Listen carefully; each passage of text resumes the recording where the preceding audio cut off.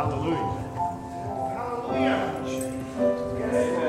Thank you, Jesus.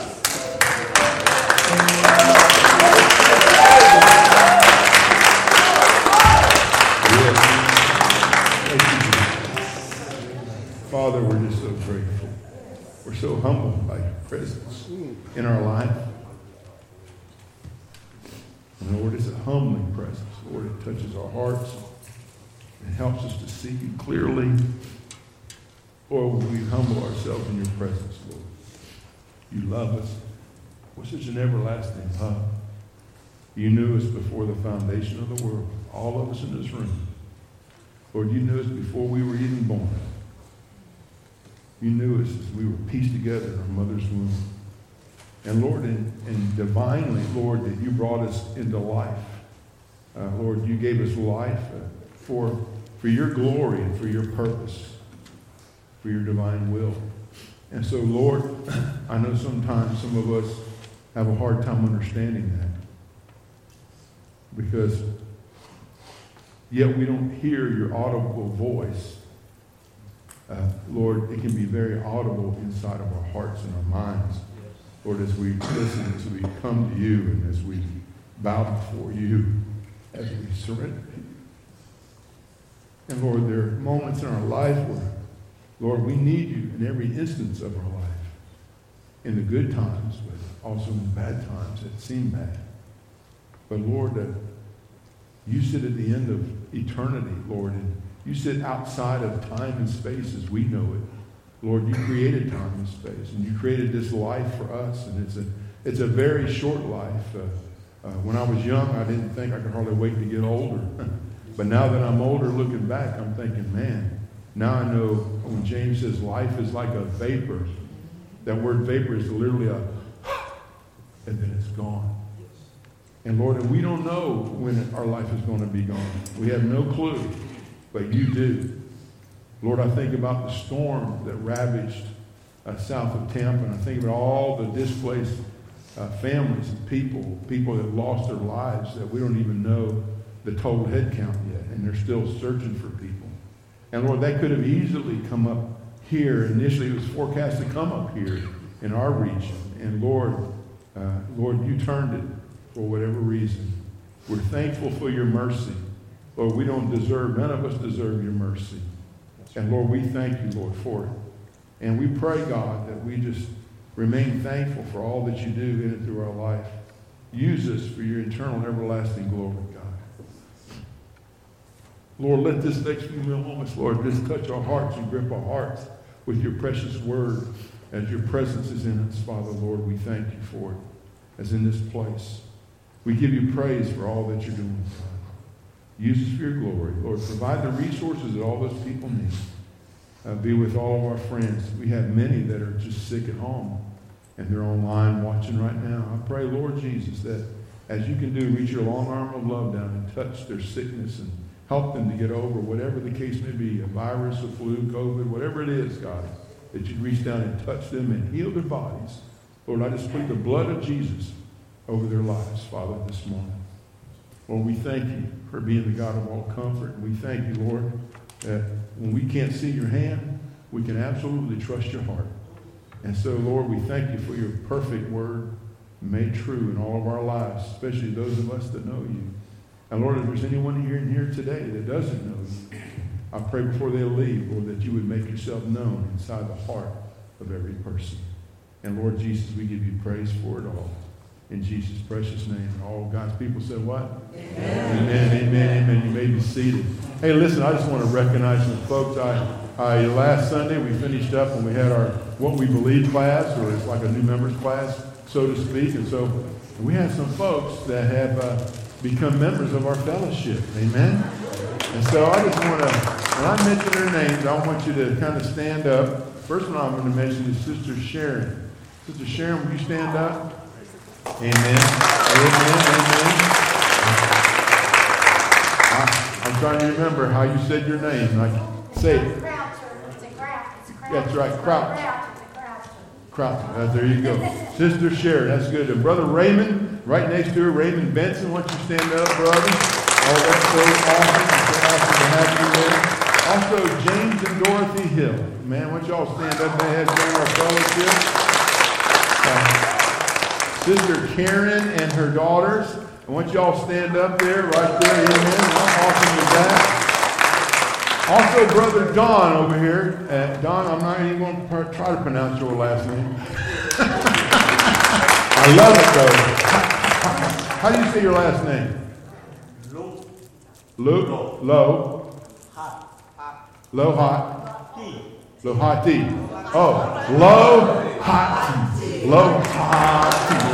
Yeah. Brother Don, you're a hottie, right? So anyway, this is awesome. But anyway, listen, I just want to thank you guys so much for coming through our membership. We have some other folks, and they haven't got their cards in yet, and I know they're praying through it. And I just want to pray for these new members, and I want you guys just to welcome them in, and so you know their faces now, and just they're part of the family of Hills Church, amen. And I love it when I see folks growing in the Lord, right? And also, I forgot one. Sister Joanne, why don't you stand up? Sister Joanne. Joanne School. So thank you so much, sister. It's so good. I appreciate it so much.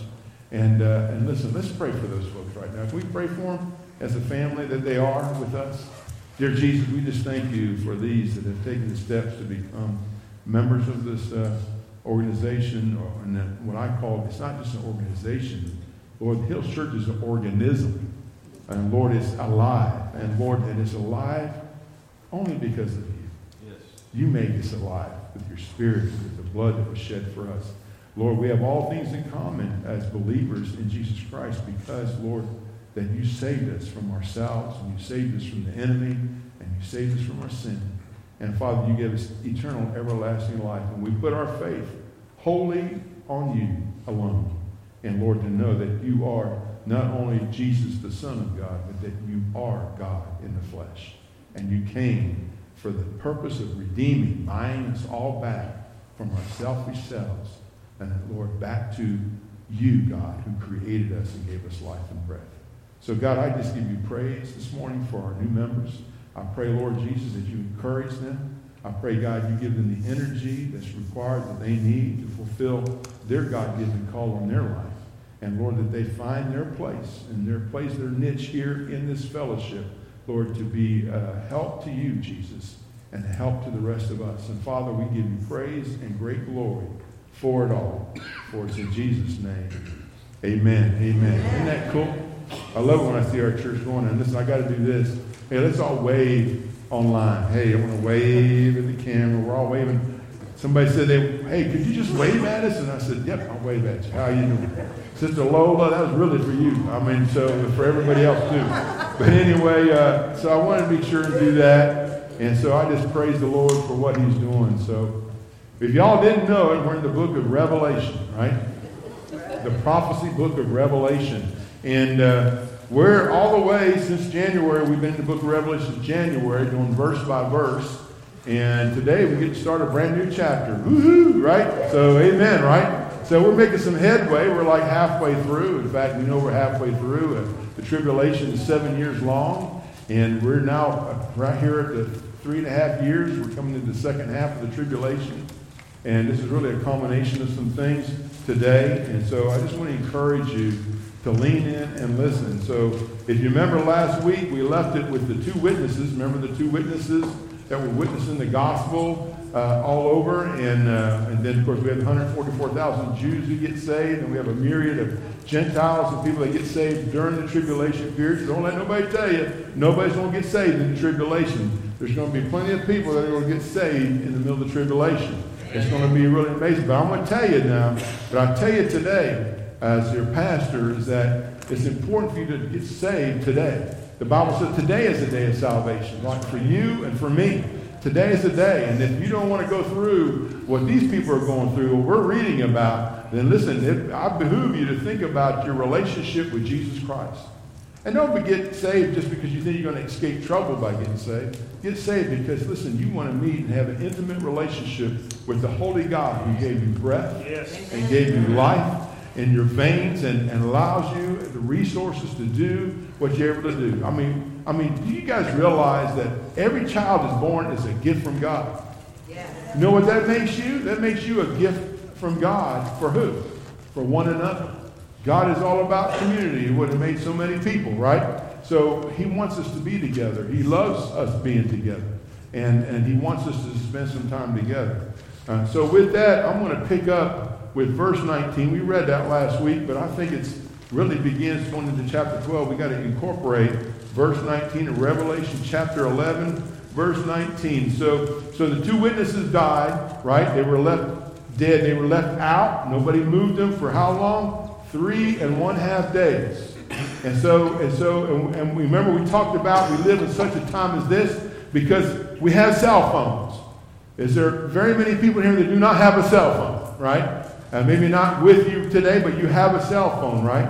And cell phones, see, you can see people in real time, right? You can go up on, you can go to Facebook Live, you can go to Instagram Live, you can do live recordings, you can do live things, and I got you on live. No, I don't have you on live. But anyway, but listen, we can actually do live things right here. So these three witnesses who were murdered by the beast, now think about this.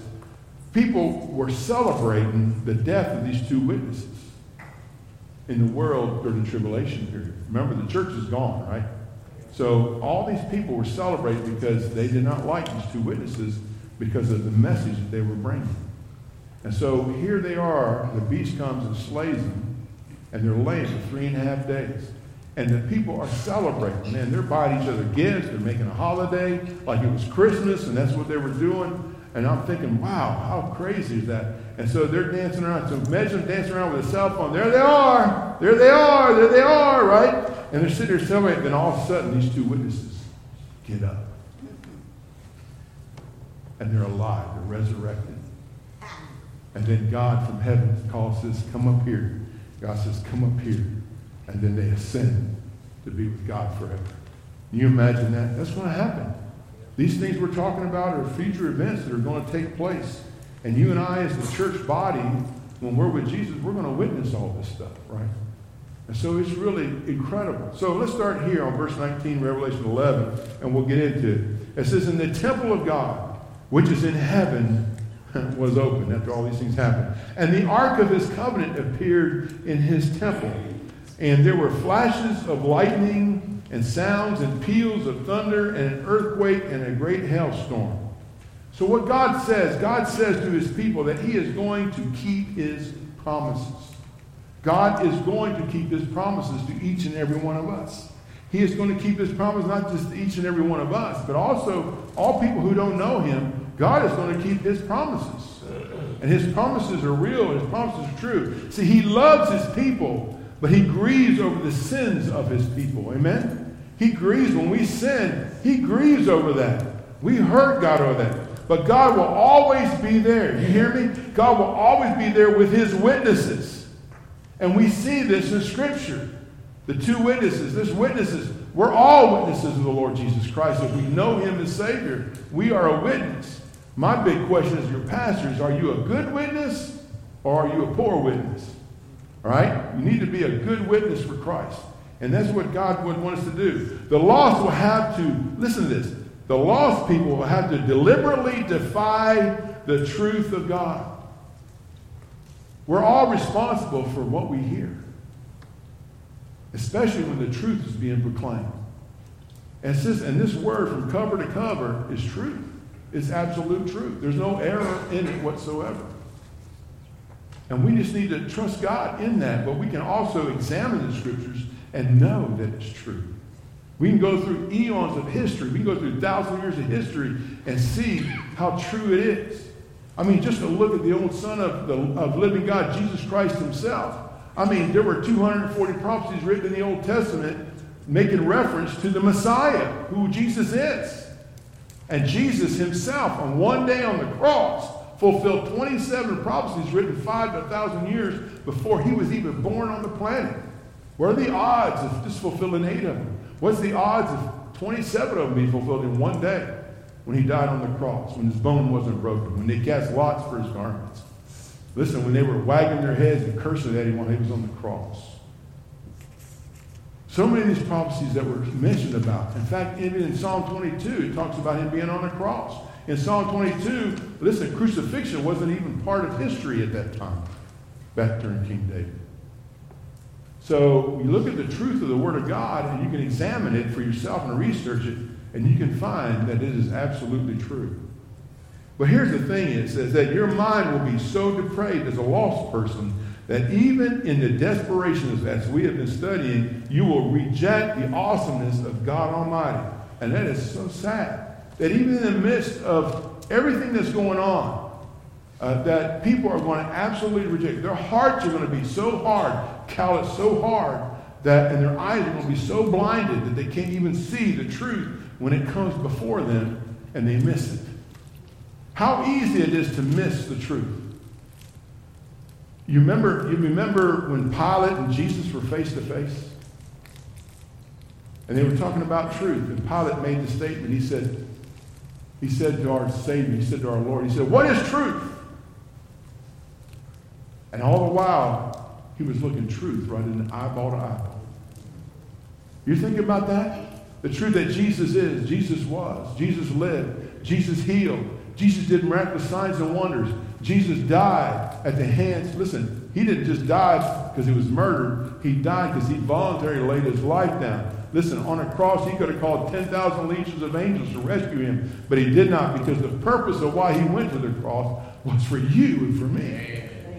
To wash away our every sin stain. And he laid his life on the cross. Who would do that for anybody today?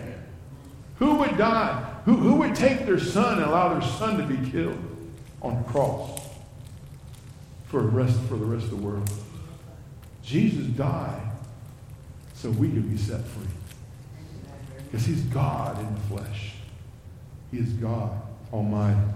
So when we stand before the Lord, and especially as a lost person, they will not or never be able to give a defense of him. The Bible teaches us that. In fact, in Romans 3, verses 19 through 20, you can look at that now, and you can write notes on the back, just write them down. It says, "Now we know that whatever the law says, it speaks to those who are under the law, so that every mouth may be closed, and all the world may become accountable to who? To God." Verse 20 says, "Because by the works of the law, it says, no flesh will be justified in his sight. For through the law comes what? The knowledge of sin." Amen. If we had no law, how would you know what the knowledge of sin was? Right? All that thou shalt not kill, thou shalt not steal, thou shalt not what? Commit adultery, thou shalt not lie, bear false witness, thou shalt not covet. And those are just a half of them, you know? And when you think about that, these are laws that God, is a standard that God gives us to live by. And we've all broken them, amen? All of us. And this is why Jesus came. This is why we need a Savior to save us, the sacrifice. He who knew no sin, what did he do? He became sin. He became our sin. Our sin was applied to him on the cross. And that's exactly what he did.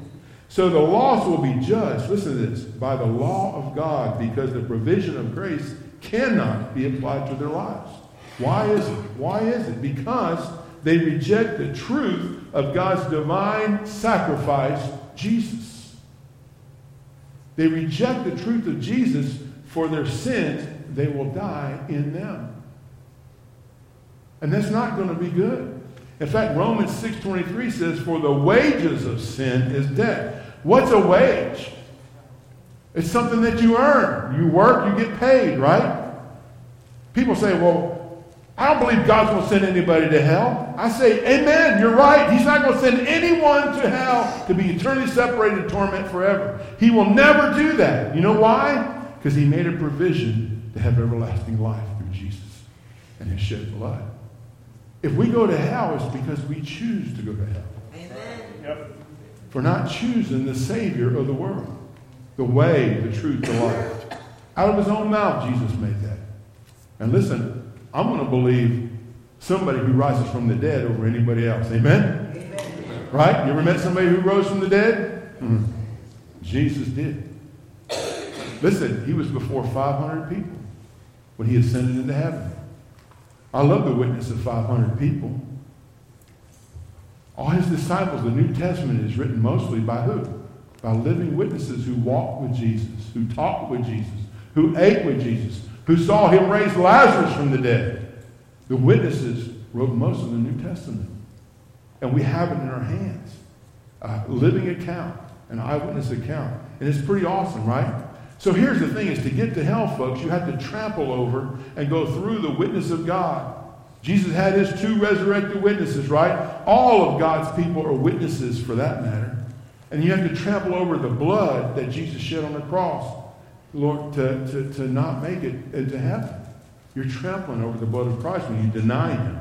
The theme of this chapter is the final conflict between Israel and Satan. So here it is. This is between Israel and an enemy after he is cast out of heaven. Think about this. The 7th trumpet blast, listen, will introduce 7 characters during this tribulation period. All this 7th blast of the trumpet is blown. It brings us through this great tribulation, 7 years in the millennium, to the very threshold of eternity. However, a great deal of detail is omitted here. Beginning with chapter 12, though, this is going to be compensated through what we're going to look at today as we go through this presentation, right? After this happens, then the 7 bowls are going to take effect. So we had the 7 seals, right? The 7 trumpets are blown. These are all judgment. 7 seals of judgment passed on the earth during the 7-year time that's coming in the future. And then you have the 7 trumpets of judgment. And then following, you're going to have 7 bowls of judgment that's going to come along here later on. So we're on the 7th trumpet here has been blown, right? And then it says, then the final destruction of commercial and religious Babylon will be. Babylon, if you remember, is the seat of what? Idolatry in the world. It's the world system.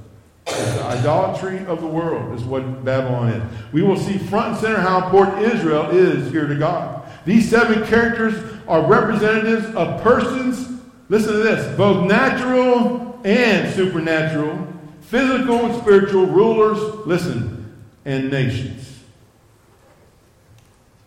The identification and clarification of these characters are essential for a proper understanding of the book of Revelation. Everything in Revelation revolves around this first character, which we're going to talk about here in a second. The identification of this character is, in fact, the key to understanding the book of Revelations. Are you ready? Let's go. Let's do it. Look at Revelation 12. Look at verse 1. It says, a great sign appeared in heaven. A woman clothed with the sun and the moon under her feet, and on her head a crown of 12 stars. And she was with child, and she cried out, being in labor and in pain to give birth. So when we stop here, we look at who is this woman? Ask the question, well, who is this woman, God? Who is this woman? Some people interpret her as the Virgin Mary. But that's not the case. It's not the Virgin Mary.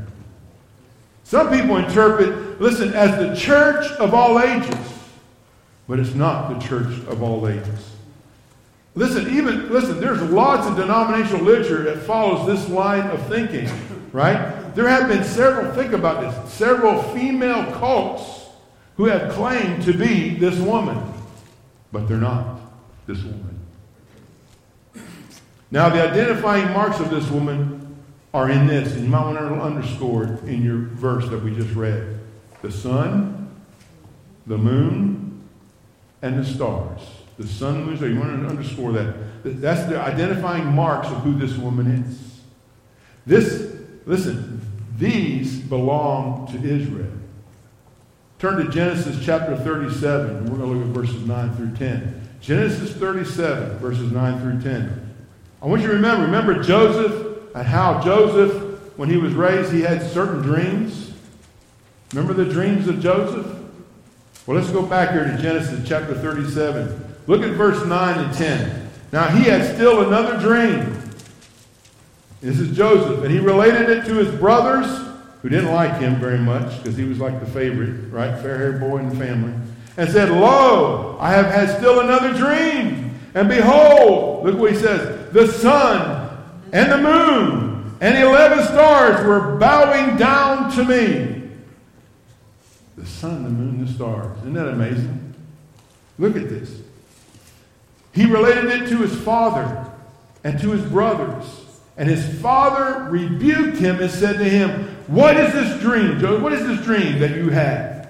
Shall I and your mother and your brothers actually come to bow ourselves down before you on the ground? Well, church, what happened? Did they bow before him? You fast forward as a teenager, and he's captured. He's sent off in slavery to Egypt. Joseph's brothers cast him out in a pit. Then they sell him for money. And then they take his coat of many colors, that's how you remember Joseph, and they dipped it in goat's blood and gave it back to their dad and said he was killed by a wild beast. And here Joseph is down in Egypt as a slave. And then Joseph, listen, he never turns his back on God. And then Joseph goes into prison. Listen, he was the master over Potiphar's household, which was the person that was in charge of all the guard of everything there in Egypt. And so he gave Joseph full reign to manage his household as a slave. And then his wife, Potiphar's wife, said what? What did she say? She said, hey, come and lie with me. And he wouldn't do it. Because why? Why wouldn't he do it? Because he did not want to profane the holy name of God and do such a sin first. And it says that she called for him and grabbed his tunic, and he ran out of it to get out that house. And she was left it, and she started screaming that he came in there to try to lay with her. But Joseph didn't do it. And Potiphar was so mad because he believed his wife, and his robe was laying there with her. And so he believed his wife. And so Potiphar puts Joseph in prison. And then later on, the Pharaoh has dreams, and nobody can interpret the dream except for who? Joseph. And then Joseph comes to the Pharaoh because there was a baker, and there was the guy, the cupbearer, who would always test the king's liquid to make sure there was no poison in it. That's what a cupbearer was. And so here he is. Man, they remembered Joseph telling them their dreams. And so they called Joseph up. And Joseph tells the Pharaoh his dream. And he says, remember the dream? 7 years of plenty, followed by 7 years of what? A famine in the land. Joseph was actually right. They hoarded up all the grain for the 7 years of plenty. Then they had enough grain to feed the whole world pretty much after that for those 7 years. And Pharaoh makes Joseph the right-hand man in all of Egypt. As a king of Egypt, he makes Joseph. And so when we look at this here, you go, wow, this is amazing, right? So here is good old Jacob interpreted the sun, the moon, the stars, listen, to mean himself, Rachel, and Joseph's jealous brothers. Think about that. And listen, they did bow before Joseph before things were all over with. Of course, Rachel had died before that time had come. This woman is a sign from heaven, although she is down here on earth. Think about this. She corresponds to that of the nation of Israel. This is who we're looking at. Jacob had 12 sons, 12 tribes of Judah, 12 tribes of Israel. And so this is, without mistake, this woman represents the nation of Israel. She corresponds to Israel. She is a symbol who gave birth to who? To Christ, the nation of Israel. That's where Christ came from, the nation of Israel. Listen to this. At Christmas time, check this out. I think this is really interesting. At Christmas time, we always quote Isaiah 9:6. Anybody know what Isaiah 9:6 says? Listen, let's read it together. Isaiah 9:6 says, for a child will be born to us, a son will be given to us, and the government will rest on his shoulders, and his name will be called what? Wonderful, Counselor, Mighty God, Eternal Father, Prince of Peace. If you watch Charlie Brown, Peanuts, right?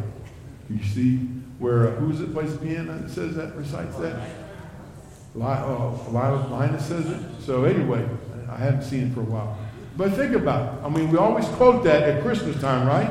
But this verse doesn't really concern us as the church at all. This verse, it really isn't for us. It concerns the nation of Israel. Listen, child will be born to us. Not the church, but to Israel.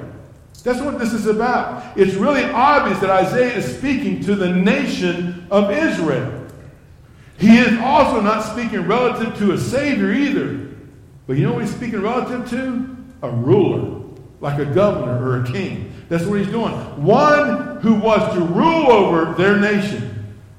Can you see it this morning? Can you see it? Listen, he says, for a child will be born to us, the nation of Israel. A son will be given to us, a ruler, a king. It says, And so here, he is a child born in his humanity. Jesus was born in his humanity, but yet the Son from eternity.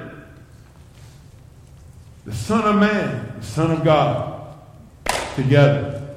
This is why he could be a sacrifice for the sins of the world. We will see this happen in the book of Revelation.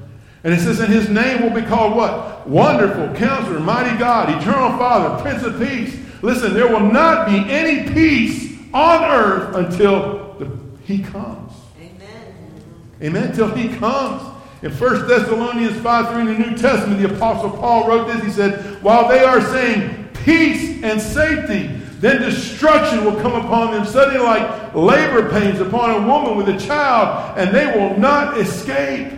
Not. All throughout history, governments, to include our own, talk of peace, peace, peace. This peace treaty, that peace treaty, every peace treaty. We want peace in Israel. We want peace in the Middle East, right? Is there going to be peace in the Middle East? No. Not before Jesus comes. Every single one of them failed. And they will forever fail until the Prince of Peace shows up. Amen? The Prince of Peace, Jesus Christ, comes back to earth to set up his millennial 1,000-year reign and retake the earth and overcome the devil and the demons and all that. Isaiah here is talking to Israel when he says, for a child will be born to us. This is the figure that John picks up here in Revelations. In Hebrews 7:14, it says here, for it is evident that our Lord was descended from Judah. Think about this, talking about Christ. A tribe with reference to which Moses spoke nothing concerning the priest. In Romans chapter 9, verses 4 and 5, listen to this. Who are Israelites? To whom belongs the adoption, or is Israel, who belongs the adoption of sons, and the glory, and the covenants, and the giving of the law, and the temple service, and the promises? Whose are the fathers, and from whom is the Christ, according to the flesh, who is over all, God blessed forever. Amen and amen. Paul says, who are the Israelites? And here's the answer. And from whom is the Christ according to the flesh, who is over all? And then you think about the woman at the well. Think about the woman at the well. She was a Samaritan. She knew exactly who Jesus was. It took her a minute, but she figured it out when he told her all about her life. And look what she says in John 4:9. Therefore, the Samaritan woman said to him, and remember, they're at the well together, and so here they're at the well together, and she's talking to Jesus at the well, which that would never happen between a Jew and a Samaritan. And she says, how is it that you, being a Jew, Jesus was a Jew, right? And he says this, ask me for a drink, since I am a Samaritan woman. For Jews have no dealings with Samaritans. And then in Micah chapter 5, verses 2 and 3, but as for you, listen to this, Bethlehem Ephrathah, too little to be among the clans of Judah. From you one will go forth for me to be ruler in Israel. His goings forth are from long ago, from the days of eternity. Therefore, he will give them up until the time when she who is in labor has borne a child. Then the remainder of his brethren will return to the sons of Israel. Notice that he will be born where? Where's he going to be born? In Bethlehem. You see that? But he will come out of eternity. I think that's so cool, right? He comes out of eternity, born in Bethlehem. Israel will go through great tribulation after Christ was born in Bethlehem. The woman. Isaiah 66:7-8 says, before she travailed, she brought forth. Before her pain came, she gave birth to a boy. Who has heard such a thing? Who has seen such things? Can a land be born in one day? Can a nation be brought forth all at once? As soon as Zion travailed, she also brought forth her sons. This is Christ. Therefore, the woman is Israel. No woman ever lived, including the Virgin Mary, that fits into this mold. It is the nation of Israel and not the church of all ages. Why do you think Israel suffered so much down through the ages, through all the masses of the Jews being exterminated, trying to exterminate the Jews? All through history, you can kind of see it, all the way up to Nazi Germany. Not even that. Even look at the Muslims today, right? They try to exterminate the Jews, God's chosen people. You see, Satan knew that from the nation of Israel, Christ the Savior, deliverer, would come. Now for the next character. You ready? Let's read on. It's So we establish the woman as Israel. Next is, here we go, verse 3. Then another sign appeared in heaven.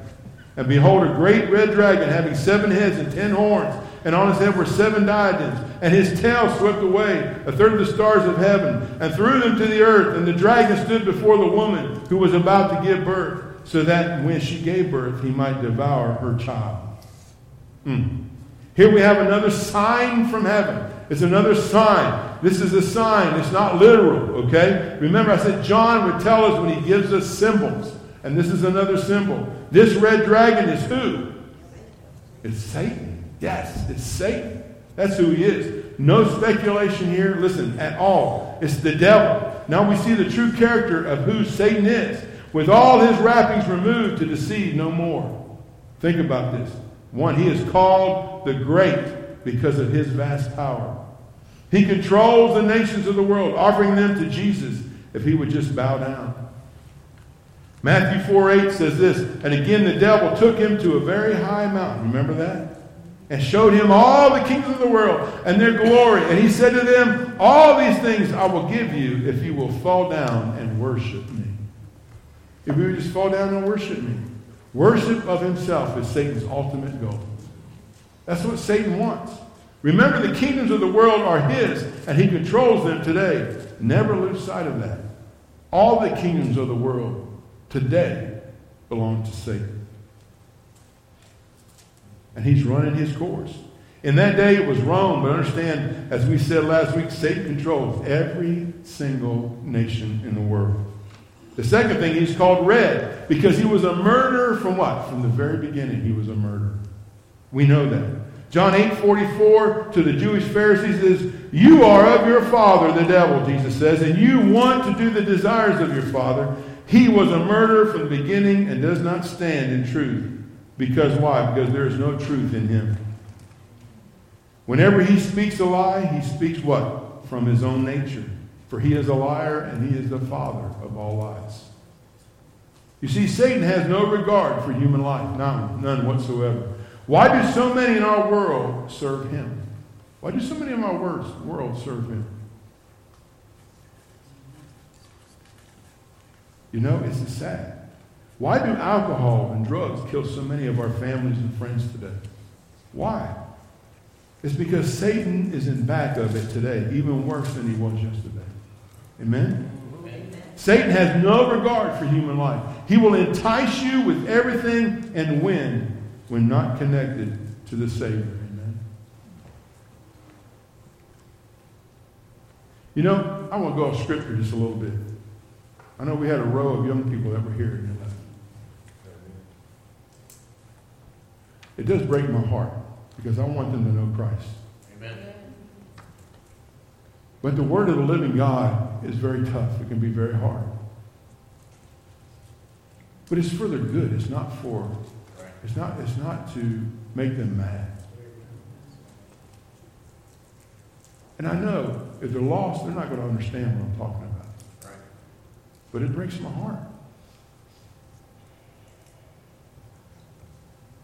So pray for these young people. Right. Pray that I can have an opportunity just to sit down with them in a circle and talk with them. Eyeball to eyeball. I would love that. To be able to share with them exactly why I love Jesus and why Jesus loves me. You know? So just remember them. Add them to your list. There's a reason why they were here. Right. And they've been here before. And I'm just going to pray that they come back. Amen. They'll come back and they'll think about it. But see, Satan has no regard for human life. He will entice you with everything and win when not connected to the Savior. What we see. He is the master distractor. He wants to distract all of us, all of our kids, our grandchildren. He wants to distract us. That's his job. He is also called the dragon. Why? Because of the viciousness of his character. Remember this. Remember when he was Lucifer? His name was Lucifer, an archangel, the most powerful one in all of heaven. And sometimes we don't understand that. Sometimes we don't even know that, right? He was called the Son of the Morning. In fact, in Ezekiel chapter 28, I'm going to write that down. Ezekiel 28, look at the verses 12 through 19. I'm going to read them. Son of man, take up a lamentation of the king of Tyre and say to him, thus says the Lord God. Listen to this. Here's a description of who Lucifer is, or Satan. You had the seal of perfection. You were full of wisdom and perfect in beauty. You were in Eden, the garden of God. Every precious stone was your covering. The ruby, the topaz, the diamond, the beryl, the onyx, the jasper, the lapis, the lazuli, I don't know how you say that, the turquoise and the emerald, and the gold and the workmanship of your settings, the sockets was in you. On the day that you were created, they were prepared. You were the anointed cherub who covers, and I placed you there. You were on the holy mountain of God. You walked in the midst of the stones of fire. You were blameless in your ways from the day that you were created until the unrighteousness was found in you. By the abundance of your trade, you were internally filled with violence, and you sinned. Therefore I have cast you as profane from the mountain of God, and I have destroyed you, O covering cherub. Remember that. From the midst of the stones of fire, your heart was lifted up because of your beauty. You corrupted your wisdom by reason of your splendor. I cast you to the ground. I put you before kings that they may see you. By the multitude of your iniquities, in the unrighteousness of your trade, you profaned your sanctuaries. Therefore I have brought fire from the midst of you. It has consumed you, and I have turned you to ashes on the earth in the eyes of all who see you. And all who know you among the peoples are appalled at you, and you have become terrified, and you will cease to be forever. He is the epitome of evil, the devil is, and the depth of degradation. That's what he is. He is the most dangerous being in all of God's creation. He is my enemy. Listen, he is your enemy, especially if you're a child of God, right? Listen, if he doesn't ever bother you, something is wrong in your life. Amen. Think about that. Man, I had a friend of mine that got saved. And he was so excited to get saved. And he was so excited. He said, Brother Phil, will you come to my baptism? I would like you to come to my baptism. This is when I was in the service. So I went to his baptism. I took time with his baptism. And I loved it. I looked at him up there getting baptized, getting dunked. He was saved. It was joyous. It was a great occasion. Man, we celebrated. We went out to eat afterward. We just had a great time. It was an awesome, awesome time that he professed Christ as a Savior and was baptized before an entire congregation. Now fast forward 30 days. He and I worked in the same shop. At lunchtime, he said, Phil, can I talk to you a minute? I said, sure. We walk outside. He looks at me. He says, man, I don't know about this Christian thing. I said, man, what's wrong with you? What's wrong? He said, man, ever since I gave my life to Jesus Christ, he said, everything in my life is wrong. Everything comes against me. Man, this happens at my house. This happened to my car. This happened to my relationship. This happened here, there, and everywhere. Everything was happening. Things were coming hard on him. Hard. And he's telling me this, man. I'm in tears. He says, I don't know if I could do this. I said, well, you can't do it, number one. That's the problem. Yeah. I said, the other thing is, I said, never forget this. Never forget this. When you give your life to Jesus Christ, what camp were you in before you got saved? You were in the enemy's camp. And as long as you're in the enemy's camp, Satan don't have to work so hard on you. You hear me? I looked at it and said, you hear me, boy? I said, Satan don't have to work hard on you because he done had you. You were doing whatever you were doing, lost, undone, without hope in this world. But when you gave your life to Jesus Christ, guess what?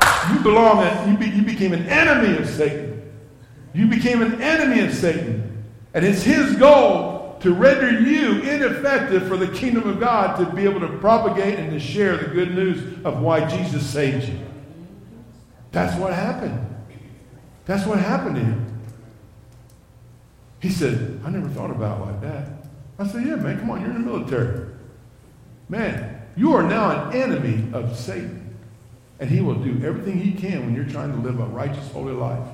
And he's going to tell you ain't worth it. He's going to tell you didn't really get saved. He's going to tell you ain't changed. He's going to tell you all these lie because he is what? He is the father of lies. Right? And that's what he does. So all of us, never forget that. And that's why I say, if you don't have stuff coming against you, you better check your spiritual self. Because I can tell you, this old pastor up here, my heart is heavy this morning.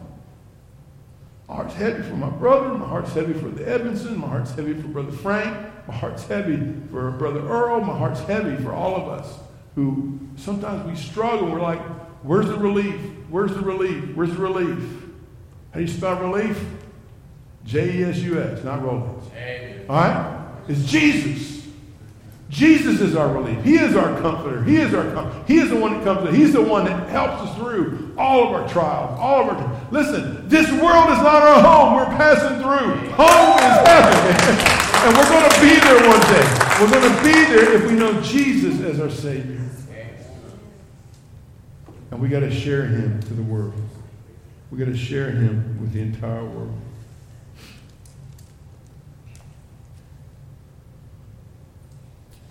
When we get to the next chapter, listen, we will get into the Antichrist. He and the devil are just alike. Why? Because the Antichrist is ruled by who? Satan the devil. And we'll see some of that there, right? Think about how Herod and Pilate both tried to destroy the child of the woman. Remember that? The enemy was at work. The enemy was at work had killed all those babies in Jerusalem. Think about that for a minute. Think about it. Think about Abel and Cain.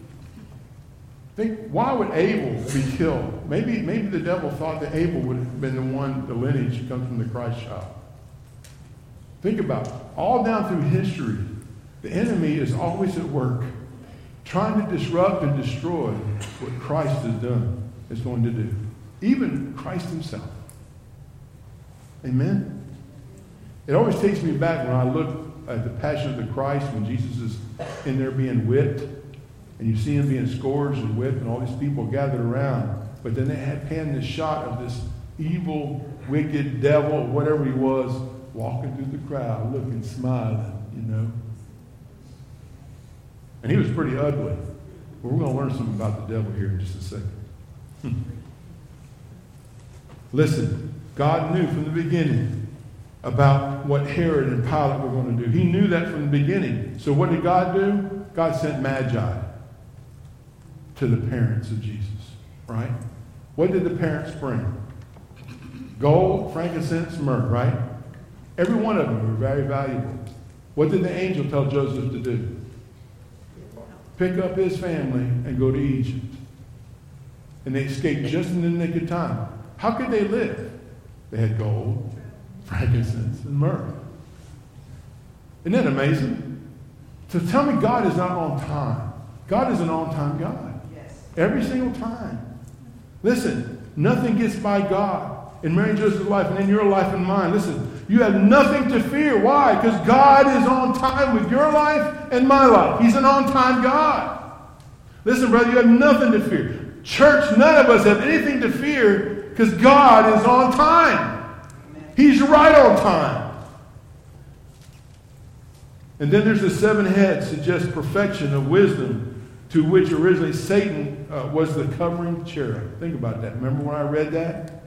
All wisdom, all knowledge, all this stuff, right? So here we have the devil. And listen, you know what? This is a good lesson for us too. This came to me. You know what? We all have spiritual gifts. Amen. God gives us spiritual gifts, giving, mercy, whatever the case may be. There's like 21 really gifts. There's like 21 gifts and more. Like 7 motivational ones. And listen, God wants to use you when you find what your gift is and when you operate in your giftedness as a believer, it's phenomenal. You can have the gift of mercy all day long. But let me tell you something. Here's a warning. When you use your gift in the flesh, as good as the gift is in the spirit, is how terrible it's going to be if you use it in the flesh. And so when I look at this, that just rang clear with me. Listen, we have nothing to fear. 7 heads is just perfect wisdom. So here the devil, who was Lucifer, man, he's turned upside down, topsy-turvy. And listen, all that power, all that might, all that wisdom, all that what he's able to do, listen, he's a strong devil is what he is. And we can't stand against him. You know, and so here Satan was the covering cherub in Ezekiel 28. Also here, listen, are false perceptions of the devil, right? We have false perceptions of the devil. How many of you remember growing up? What color was he? He was red. What do you have coming out of his head? Horns.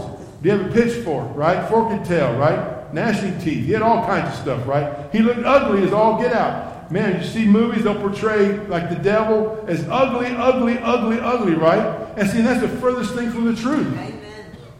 The devil doesn't come at you as ugly as you would recognize him. Right? Here's how he comes. He was created in what? Perfect beauty. Listen, he can disguise himself as an angel of what, church? Of light. Think about that. You see, Satan is wise and clever, and we are no match for him, ever. Never. We must submit to God. Because the only thing we can do is submit to God, resist the devil's tactics, and watch him flee. But we have to submit to God. You can't just resist him and expect him to go. He's too powerful for you. You got to submit to God every time. Man, are you battling something? Submit it to God. Give it to God. The devil messing with you in your playground? Listen. Go to God. Give it to God. Let God take care of it. And let him chase him right out of your life. Amen. That's the only thing that we can do, right? And then there were 10 horns. Represent the final division of the Roman Empire, which is dominated by Satan, which is also the final effort to rule the world. The crowns are the horns, not the heads. The crowns are on the horns, not the heads, since this is delegated power from Satan. Representing kingly authority and rulership, the third of the stars in heaven indicate the vastness of the rebellion that's going on in heaven. When 1/3 of the angels in heaven follow Satan to their own destruction, let me tell you something. Satan is powerful when he can pull 1/3 of the heavenly host down from heaven. Satan is a powerful foe. We see that in Daniel 8:10 and Jude 6.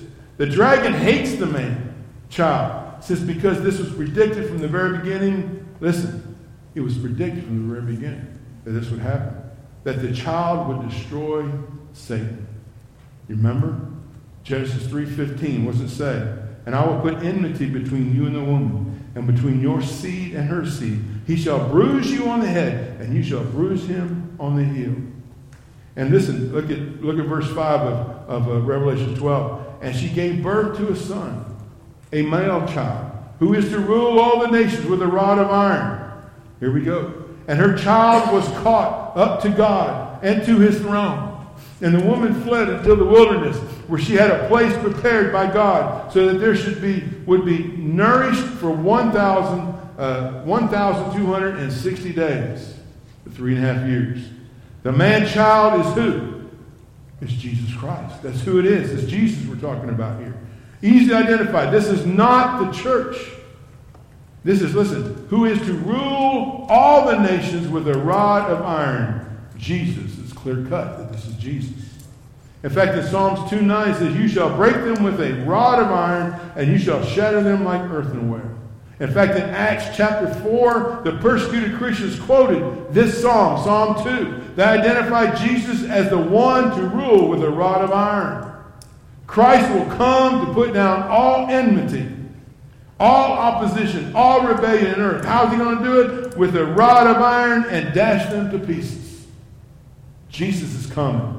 Listen, is there any country in the world that today is prepared to yield to Jesus? How many countries today in the world are prepared to surrender and yield to Jesus? Are there any countries in the world prepared to yield to Jesus? Not one. Not one. Do you think they're prepared to surrender? No, they won't be. But why don't they? They could yield to him today. Right now, our countries could yield to him, but they will not do it. Listen, the Lord Jesus Christ is going to rule. Listen, and we must allow him now. Today is the day of salvation for us. And her child was caught up to God and to his throne. This is in reference to Jesus, what? In the book of Acts, when he ascended to the Father and stood at the right hand of the Father in his throne. Isn't that amazing? In all the epistles, the emphasis is always on the resurrection of Christ. But in the book of Revelation, what's the emphasis on? the ascension of Christ. Always. Acts 1:9-11. And after he had said these things, he was lifted up while they were looking on, and the cloud received him out of their sight. And as they were gazing intently to the sky, while he was going, behold, 2 men in white apparel stood beside them. And they also said, Men of Galilee, why do you stand looking in the sky? This Jesus, who has been taken up from you into heaven, will come in just the same way as you have watched him go into heaven. He's coming back. Amen? The book of Revelation is the unveiling of the ascended Christ, the glorified Christ, the Christ who is coming back in the clouds of glory. That's how he's coming back. And the book rests upon the fact that Jesus ascended into heaven. He is the one who has been opening the seals in heaven that we've been studying about. He opens the seals. He allows the trumpets to be blown. He is the guiding force in heaven. The focus of Revelation is always on Jesus Christ, the Son of the living God, in his glorious state. And that's what we're seeing as we go through here. He's directing every single thing in heaven and on earth. He is directing you and me. Whether you think he is or not, he is. He's directing us. Whether we obey him or whether we disobey him, he is directing everything that's going on in the world. In all the epistles, the emphasis was always on the resurrection, but it's on the emphasis of the ascension of Christ. He is the one who has been opening up everything, bringing everything to pass that has happened since then. He's on time every time. Amen, church? In Hebrews 12:2, fixing our eyes on Jesus, the author and the perfecter of our faith, who for the joy set before him endured the cross, despising the shame, and has sat down at the right hand at the throne of God. And I can go boom right there, because that was the seal in the devil's coffin right there. Listen, and Jesus is present with us here today in the church. Amen. And she gave birth to a son, a male child. I believe this settles the identity of the woman, don't you? Israel is clearly the one whom Christ came, while we, the church, came from Jesus. Think about this. Jesus, according to his flesh, came from Israel. Galatians 4:4 says, But when the fullness of time came, God sent forth his Son, born of a woman, born under the law, from Israel, under the law. Isn't that good? So that he might what? Redeem those who were under the law, that we might receive the adoption as sons. Born under the law, that means he was an Israelite. Amen? He was an Israelite all day long. Galatians 3:16, Now the promises were spoken to Abraham and to his seed. He does not say, and to seeds, plural, as referring to many, but rather to one, and to your seed, that is Christ.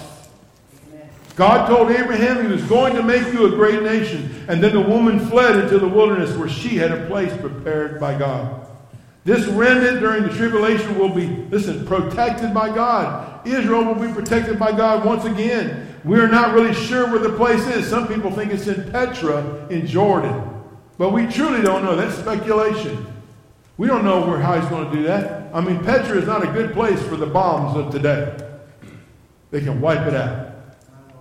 So I don't know where. I don't know. I have no clue where he's going to protect these people. We don't know. But I know that he knows. Amen. Right? See, God is not caught by surprise about anything in your life and mine. And we need to rest in the fact that, man, he has written your life out. He has your life written. He knows everything from beginning to end. I was talking with a brother of mine in North Carolina. I said, yeah. I said, what I love about the Lord, with God, he sits outside of time and space. He looks inside time and space, but he sits at the end of time. He starts time, he sits at the end of time, he looks back, and he sees everything that's transpiring, everything that's taking place.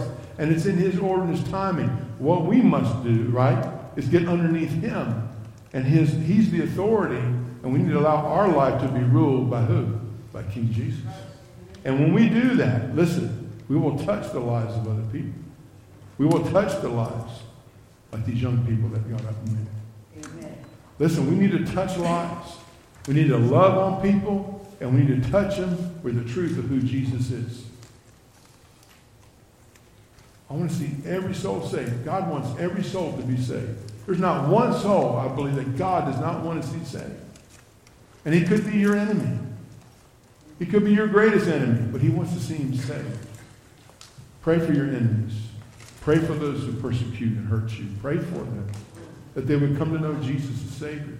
Pray for all your family. Pray for your friends, your acquaintances, the people that you meet. Amen? Do you know Christ as Savior this morning? I pray that you do. And if you don't, ask Jesus Christ to come in your heart. Confess him as the Lord and Savior of your life. Turn away from your wickedness and what you've been doing and chase Jesus with a holy calling on your life. And let God and let God touch your life. And let him direct your life for the rest of your life. Amen? Amen. Let's pray. Lord Jesus, I thank you for our time together. Lord, you are faithful to each and every one of us. And God, I praise you for our time together this morning. Lord, I pray, I lift up these young people who walked out. And Lord, I pray, God, that Holy Spirit, we know the Bible teaches us that your word doesn't return empty. It doesn't return void. But Lord, I thank you for allowing us the time to plant seed into the hearts of those young people that would cause them to think about their eternal future. And to know that they can rest their hopes on you, Jesus, the King who overcame death, hell, and the grave. Lord, maybe someone here right now, Lord, has never trusted you as Savior. Lord, I pray that they would ask you, Lord Jesus, to come into their heart, that they would believe in your sacrifice on the cross for all their sinfulness, that they would believe that you were buried in a tomb and that you rose from the dead as only the Son of God could do. Lord, you are not just the Son of God, you are God. And so, Lord, help us to realize that fact as we live our life. How can we not surrender ourselves to you, a holy God, who has all things in perfect order? Lord, teach us to walk humbly and obediently, to do all that you've called us to do. For those here that maybe not know Jesus, maybe they pray, say, Jesus, come into my heart. Save my soul today. Lord, I want to make sure that, Lord, that one, I know you, and that I'm going to live forever with you in glory. And I want to get to know you more. I thank you, Lord, for those who may have made that decision this morning to trust you as Savior. And I pray, Lord, that whoever it is, Lord, that they can come and talk to me after the service. And I will be glad to help encourage them on what their next step is. Father, I thank you for our time together. We pray for those that are hurting. We pray for those who are hurting physically. We pray for those who are hurting spiritually. Lord, we lift them all up to you, Lord. We lay them, Lord, at the feet of Jesus. It's at the feet of Jesus all things are made new. And Lord, I thank you for our time together. I praise you for it all. For it's in Jesus' most holy and precious name I pray. And all God's people said, amen. Hey, I forgot to do something earlier. Brother Larry wanted a microphone. Can you turn this microphone on, Brother Terry? There it is.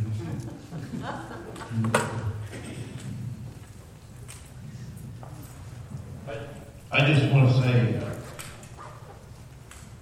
we're all thinking about all the people down south and praying, but let's not forget to pray for our pastor here too, because he's one of the best I think we've ever seen, or I have ever seen. And he always tells me when we witness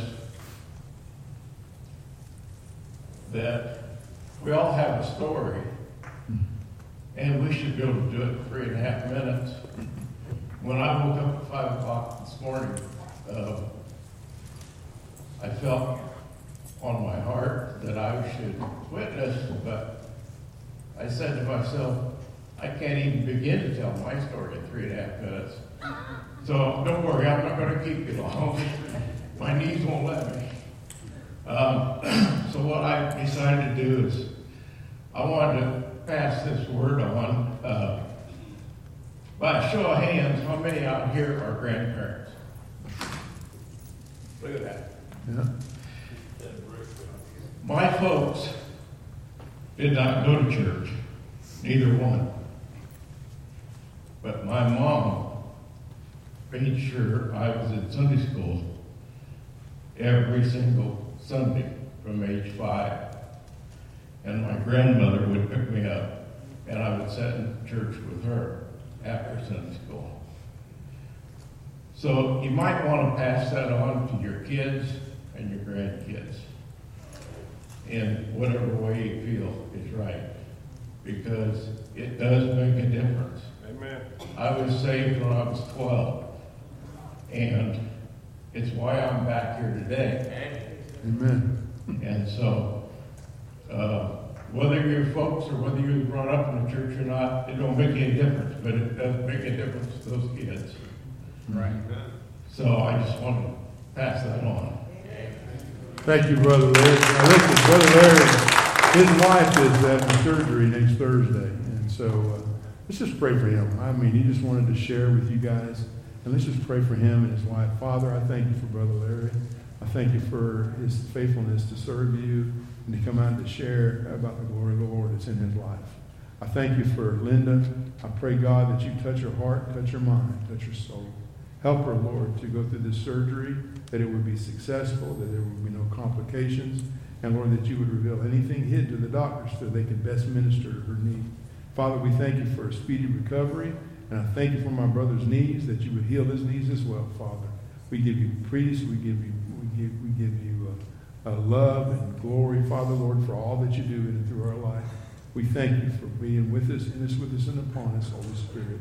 I thank you, Father, for it's in Jesus' precious name.